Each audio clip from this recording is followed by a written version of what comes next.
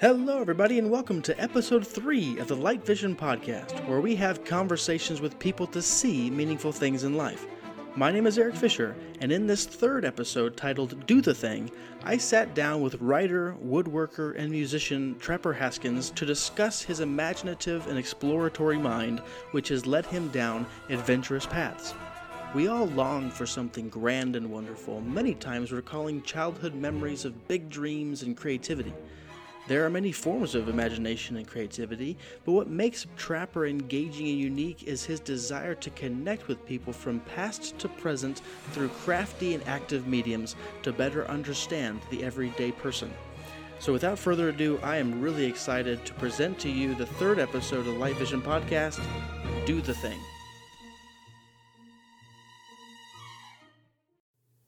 Okay, so I'm here with Trapper. Trapper, man, it's always good to hang out with you. We've already had a conversation a little bit before this, and we're going to jump in again. But before that, for the listeners, introduce yourself, if you don't mind. Yeah, my name's Trapper Haskins. I'm a writer, woodworker, and musician living outside Nashville here in Thompson Station. Okay, yeah, that's you embody that creative mind, which I love. So I'm going to ask a couple questions here just because I'm interested. So as a creative, a songwriter, an adventurer, Where'd that begin? Has that always been something you've had? I don't know. Okay. What I mean about there's not one specific thing that I can sort of draw on. Yeah. But I grew up in Memphis, so the Mississippi River's always been kind of a special place for me. And I've always, you read Mark Twain when you're a little kid, and that sort of adventure sort of seeped in. Mm-hmm. But I don't know. I think I sort of grew into that. Okay. So I guess I'm a very imaginative person, but really later in life now. So I have created fake baseball leagues and basketball leagues in my backyard, and now I realize that's where a lot of my creativity is being rechanneled into different areas. Uh-huh. So I guess what I'm trying to figure out is, as a young kid from Memphis, seeing the river, reading Mark Twain, at what point do you think, you know what? We're just going to go out and do that stuff. I'm trying to think of the first adventure that I really had. When I was a kid, we would go to Mud Island, which is a park down on the river where there's a quarter of a mile model of the Mississippi.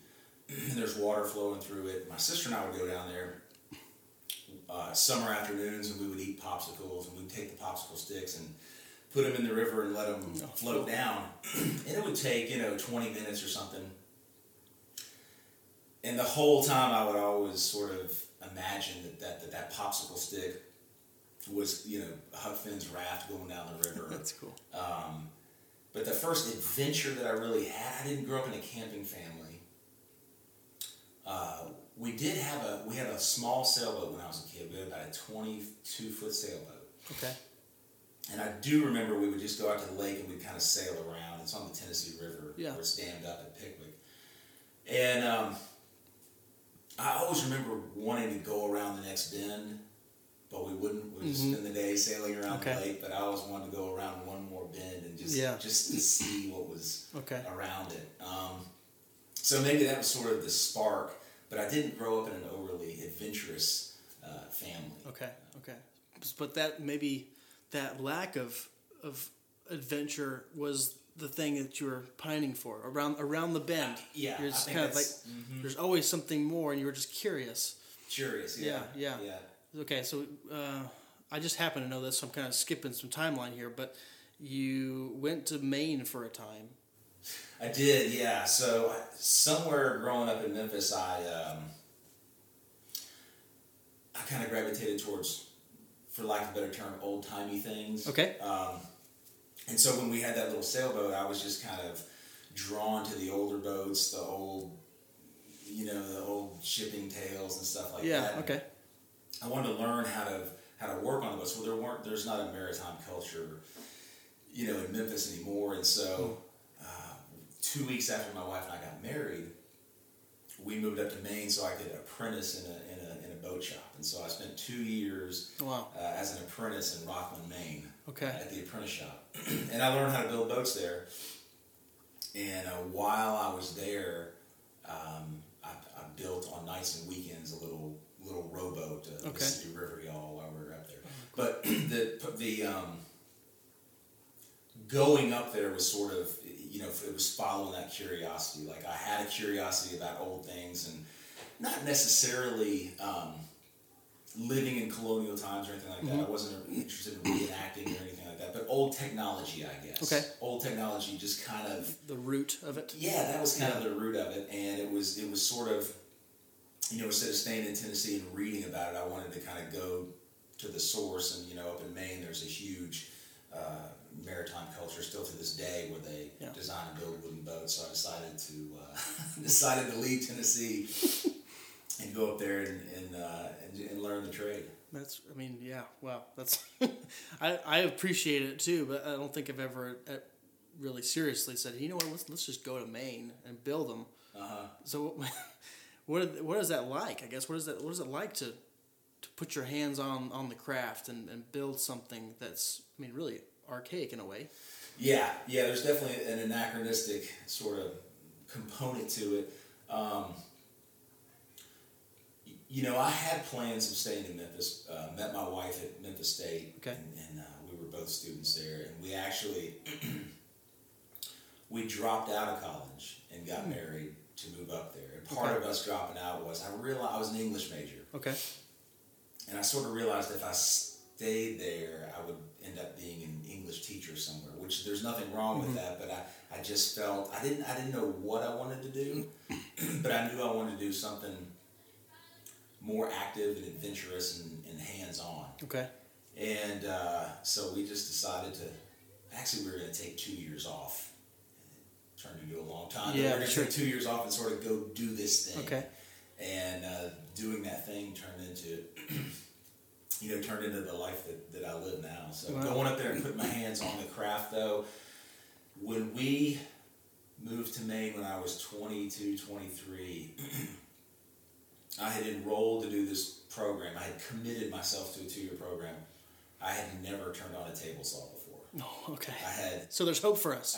I had zero woodworking experience, but I just wanted it so bad. I wasn't going to stay in Memphis. So we lived up there for it turned into 4 years, but I apprenticed for 2 of those years and sort of learned how to turn the tables on, how to do all those other things, and by the end we were building and restoring sailboats and lobster boats and things of that nature. That's really cool. Yeah. That's really cool. And you still build now? I do. Now that we live outside of Nashville, more of my work has tended towards cabinetry, finished carpentry, some furniture. Yeah. The only boat that I really work on is the boat in my backyard, which is the Mississippi River Yawl. Okay. That I built while we were up there on just the nights and weekends project. So. Yeah. And you recently were on the Mississippi. Is that correct? Yeah. So the story in a nutshell, the boat that's in the backyard, while I was in Maine, we built this Mississippi River Yawl. Mandy helped me, my wife. And, going back to that popsicle stick floating down Mississippi there at Mud Island, when we were in Maine at some point, I got the notion that, I can do this now. I have the skill and the know-how to build something that will actually take me down the river. And I had found this boat called the Mississippi River Yawl in an old book of American workboat designs. Okay. And so it's an 18-foot open rowboat, 2 rowing stations. Yeah. And so we built that boat, and a couple of weeks after I finished my apprenticeship, in 2002, we towed the boat out to Minnesota. Okay. And we went from the headwaters, Lake Itasca, northern Minnesota. Yeah. And the plan was that summer of 2002 to take it all the way down the river. And 3 months later, we pulled the boat out in New Orleans, which is, people think of that as being the end, but there's really 93 to 100 miles left. Okay. Before you actually get down to the end or to the Gulf. And the reasons that we left are things that I've kind of wrestled with since. I don't really know. There wasn't one thing that happened. We just sort of felt like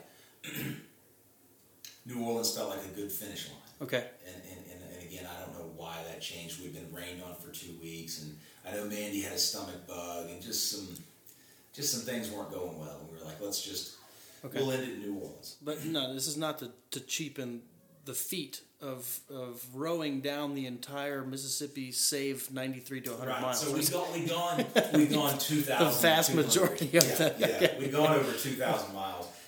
And we, walked away from the river, and I was okay with it, and we moved back to Maine and moved all sorts of different places, and then we moved back to Tennessee 2007, and a few years later I took a job in an office at an architecture firm, which was a good job, great people.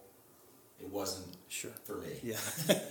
So after 2.5 years of sitting at the desk, I started to really kind of struggle with some things. I turned 40 years old, so then you're over the hill, and I remember I turned 40 on a rainy Monday, and I had to go into the office, and I was thinking, is this what I am now? Yeah.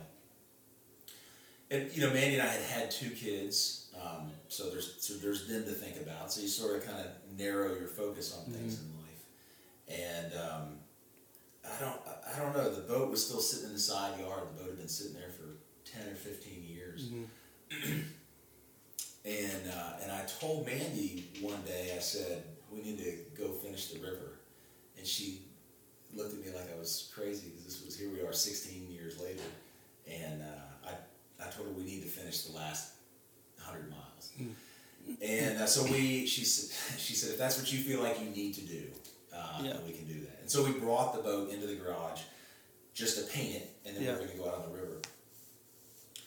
Well, we got in the garage and realized that the whole bottom was rotten as soon as we flipped it over. So it was going to take a rebuild. Right. And it wasn't anything we planned on, but it really kind of turned into this blessing, because my daughter, who was 10 years old at the time, she was out there with me. Yeah. And so I got to teach her how to replank the bottom of the boat. That's cool. How to caulk the seams with cotton, and get the thing painted and stuff. And so my son helped sand the oars and do some other things. So it kind of became a family project to bring the boat back to life. And then so the fall of 2018, we put the boat back in the river right where we took it out. Yeah. And over the course of 2 trips, we got to the Gulf on the Sunday following Thanksgiving 2018. Wow. So we got the trip done, and it was I don't know what I expected to find at the end. It's not like it's not like you climb. There aren't like pearly gates or anything. Yeah, right. It's not like you climb the mountain and there's some guy sitting in the lotus position at the top. It's just a whole lot of salt water and no people. And satisfaction, hopefully. And the satisfaction. Oh, I let out the biggest. Yeah. It was so much fun. Oh, that's awesome, man. That's awesome. And now I think you're writing a book about that experience. Writing a book about the experience called Chasing Twain, a rowboat, a river, a reconciliation. Yeah. And it's kind of a travelogue, but it's also a memoir about. It's about finishing those things, tying up those loose ends, because we've all got these kind of dreams and plans, and some of them kind of go off half-cocked, and some of them never go off at all. And some sit in the side yard 15 years, needing to be rebuilt, but but you gotta one day you just gotta do it. So I had this mantra that I was kind of repeating to myself, and ended up printing on some T-shirts. One day when I was sitting in that office, I would listen to a lot of podcasts and a lot of books, because I didn't talk to anybody in this job. I just kept my earbuds in and moved things around on a computer screen. Yeah. But there was some podcast or some book that I was listening to, and I can't remember what it was, but they were talking about your life's philosophy, and if you had a mantra, what would your mantra be? And it wasn't anything that I dwelt on for a long time. I just wrote it down on a piece of paper. It came to me kind of wholesale. And I wrote down, do the thing even if your hands shake. Say the thing even if your voice breaks. Oh, I love that. And so I ended up printing that up on some T-shirts. And we sold those through a Kickstarter campaign, which is helping fund the book. But so I don't... right now I'm in the process of writing the manuscript. That's awesome. Keeping after it every day. Yeah. That's awesome. I love how these conversations for Light Vision Podcast really kind of the meaning and the power of the story bubbles to the surface as the conversation is happening, and that I think that moment just happened right now, which is really cool. But I met, just shifting gears a little bit. Sure. So I met you on the baseball field, and for the listeners, really, it's just a field. Literally. We play in a Civil War era baseball league, vintage baseball, and you have this just awesome mustache when I met you, and you still have just vintage facial hair. It's amazing, and we're playing this silly game that's so much fun. But you were captivating to me then because you loved the game that I stumbled upon, and you embodied that picture of historic whimsy, fun. And I think that still happens now. But what do you still chase? I mean, you're writing these books, but do you still chase that kind of old timey feel of the human experience?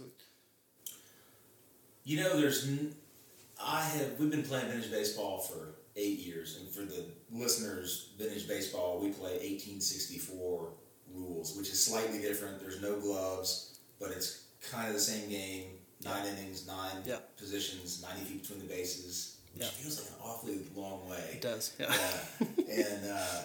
But I had for years tried to get my wife to wear some Civil War era civilian clothing. Mm-hmm. We wear the vintage uniforms, and she flat refuses. And I tell you that because there's nothing in my house or in my life that is particularly old-timey.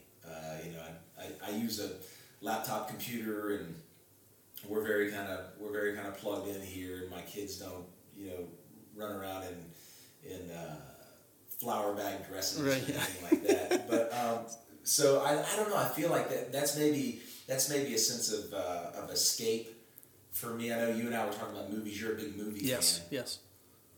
I just find myself, I don't watch a lot of movies because I get fidgety and my mind starts to wander after about an hour and a half. But for a lot of people, movies is kind of this escape, and I I don't know. I think that maybe I like to escape into early American stuff. That's why I like old boats. And that's what drew me to vintage baseball. I was actually in Port Huron, Michigan, working on a wooden boat when I went to the library in 2006 and saw a flyer on the door there that says, does anybody want to play vintage baseball? Yeah. Well, I'd never heard of it, but if there's anything vintage and old-timey, I'm certainly gets your attention, So I showed up and absolutely fell in love with really the game. Fun.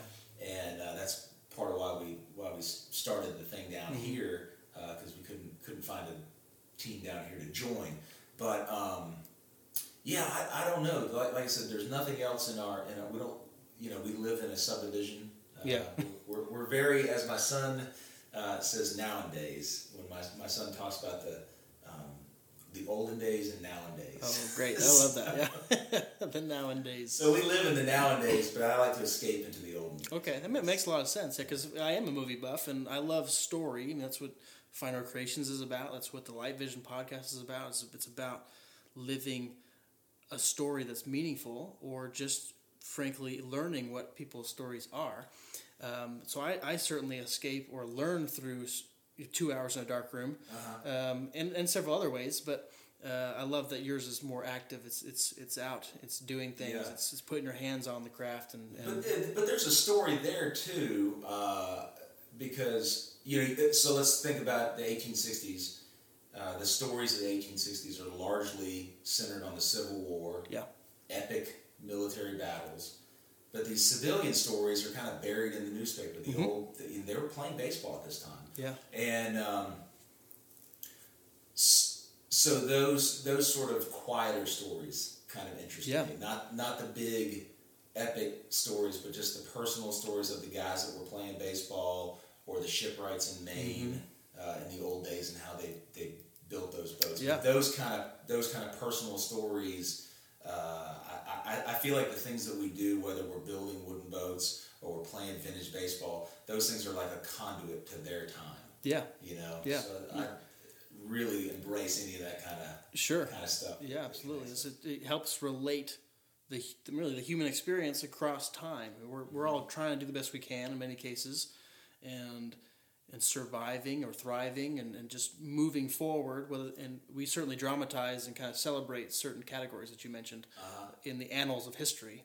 But there are people everywhere doing the best they can to whether intentionally trying to create a story or not. They're there, and their story matters. And I think that's what's vintage baseball does, boat building, or just walking the Freedom Trail in Boston, and it's just fun. I mean, you're not doing anything, really, just walking along a brick path, but it helps bring to life the footsteps of other people. You know? That's right. Yeah. That's right. And they're simple stories. I think too often we get caught up in thinking about historical figures that have these just monumental stories, but at the time when they were living, you know, all of these people had what I would consider small stories. They just kind of think maybe they become big through a historical lens or whatever, you know? Yeah, absolutely. Well, I was thinking on the way over here too, again, I told you, trying to frame the conversation a little bit in my mind, and as a storyteller myself, I think what I try to do, I'm long-winded, but what I try to do is paint a picture of my experiences in the mind of other people. And I want them to know everything that I saw, because it helps the story to me. It paints the experience. Like, man, I wish you could know about the 13 hours I was walking around Disneyland in anticipation for the Rise of the Resistance ride, which is a different story. And I'll be here for a long time telling you about that. But I've also explored a lot about what it means to be a storyteller. I mean, photographers are storytellers, writers are storytellers. I mean, there's so much to that word. And you're a musician also. Mm-hmm. You're a singer-songwriter. So I want to shift gears, maybe close the conversation with that piece of your passion. Okay. Talk about how you tell stories through lyrics and that art form. Yeah, it's I'll tell you, it's been interesting working on this book, because that's been a huge shift for me. I've spent my life ever since I was 12 years old writing songs and singing songs and stuff, and so I've learned how to tell a story in very few words and really leave out a whole lot of details and let the listener, I just kind of, in the song, you just kind of give them the waypoints. Yeah. And then the listener finds it. Whereas in the book, you're really trying to hold their hand through the whole scene. Mm-hmm. I mean, as a writer, you know that. Yeah. But it's, so I kind of cut my teeth in writing with the guitar in my hand and just trying to tell a story in 3.5 minutes, something like that. Wow, yeah. It's it's something I've done since I was 12 years old. I remember I would get these song books. I might get like a Bob Dylan or Neil Young. My dad was really into that. And so he had the song books, and I would pull out the book, and the chords would be there, and I would start playing the chords, and as I mentioned with the movies, my mind would kind of wander and I'd get bored. Well, by the second verse, I was kind of bored of their lyrics. I was just sort of felt like I was reading a script, and I would be off on some tangent with my own lyrics, and so that was sort of the birth of my songwriting. Well, that's really cool, actually. You got bored with Bob Dylan. Maybe not Bob Dylan. I don't want to be on record saying I got bored with Bob Dylan. I get that. I'm just joking with you. I get the concept of you want your exploration and your exploratory mind was moving into telling your own story through the chords that were presented to you, which is really cool. Right. And we talked, if you're still open to it, we talked about maybe playing a song on the podcast, which I would love, because it'd be unique for what we've done so far, and it encapsulates who you are in a lot of ways. So if you don't mind, that'd be awesome. Cool. Yeah, let me grab the guitar. So I'm gonna do a song.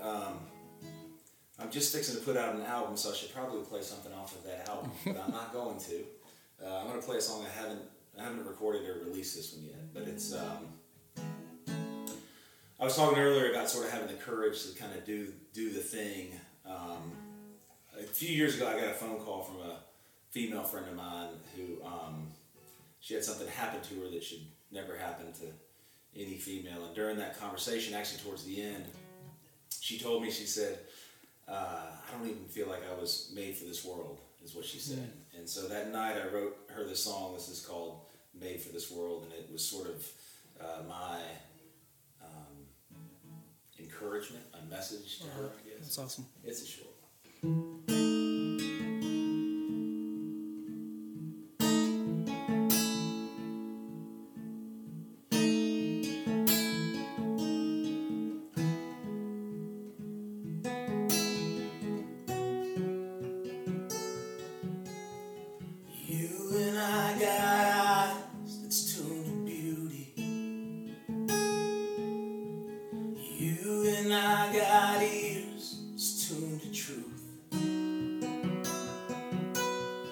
I got blood of ancients rolling through me. It rolls the same in you.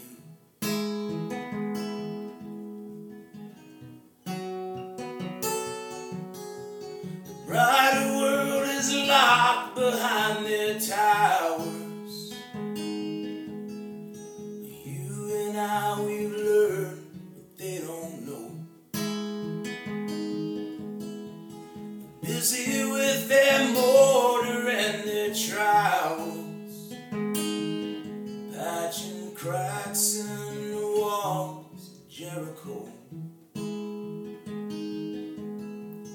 Cracks in the walls of Jericho.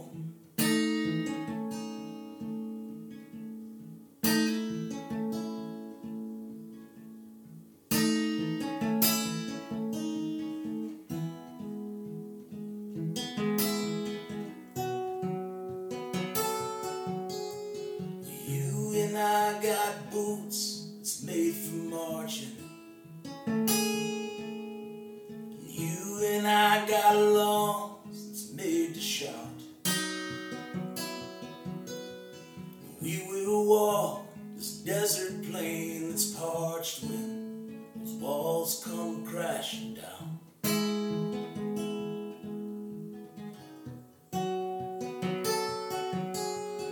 We gon' walk right in just like we own it. We gon' go let our flag unfurl. The horn is gonna blow and they will know it. You and I were made for this world. You and I were made for this world.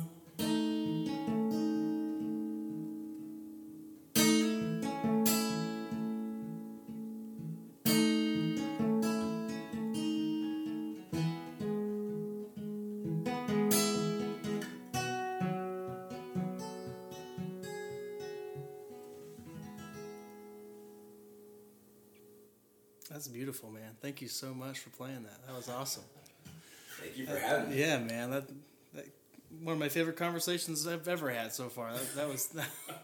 Thank you again so much, brother. Appreciate that. Thank you for having me. I really appreciate it. It's been great. It's been fun. Thank you. Thank you again for listening to this episode of the Light Vision Podcast. I am just so motivated and inspired by Trapper's story and his adventurous spirit, and I hope that you'll go forward and remember the featured phrase, do the thing even if your hands shake, say the thing even if your voice breaks, as a wonderful call to action to go live a great and meaningful story. And I'm excited to hear and learn and experience all that Trapper is about to do, and just a great conversation. And if you're excited about this podcast, you can become a patron today on patreon.com/Finor, Finowr. For as little as $5 a month, you can gain behind-the-scenes access and exclusive content accessibility to what Finor Creations is doing, including preview episodes of the Light Vision Podcast and so much more. There's many things that are coming down the pike, so if you like what we're doing, please join today. But for now, look forward to our next episode in 2 weeks, where we talk about race, religion, and lifestyle, and an exciting conversation. So until then, shine bright.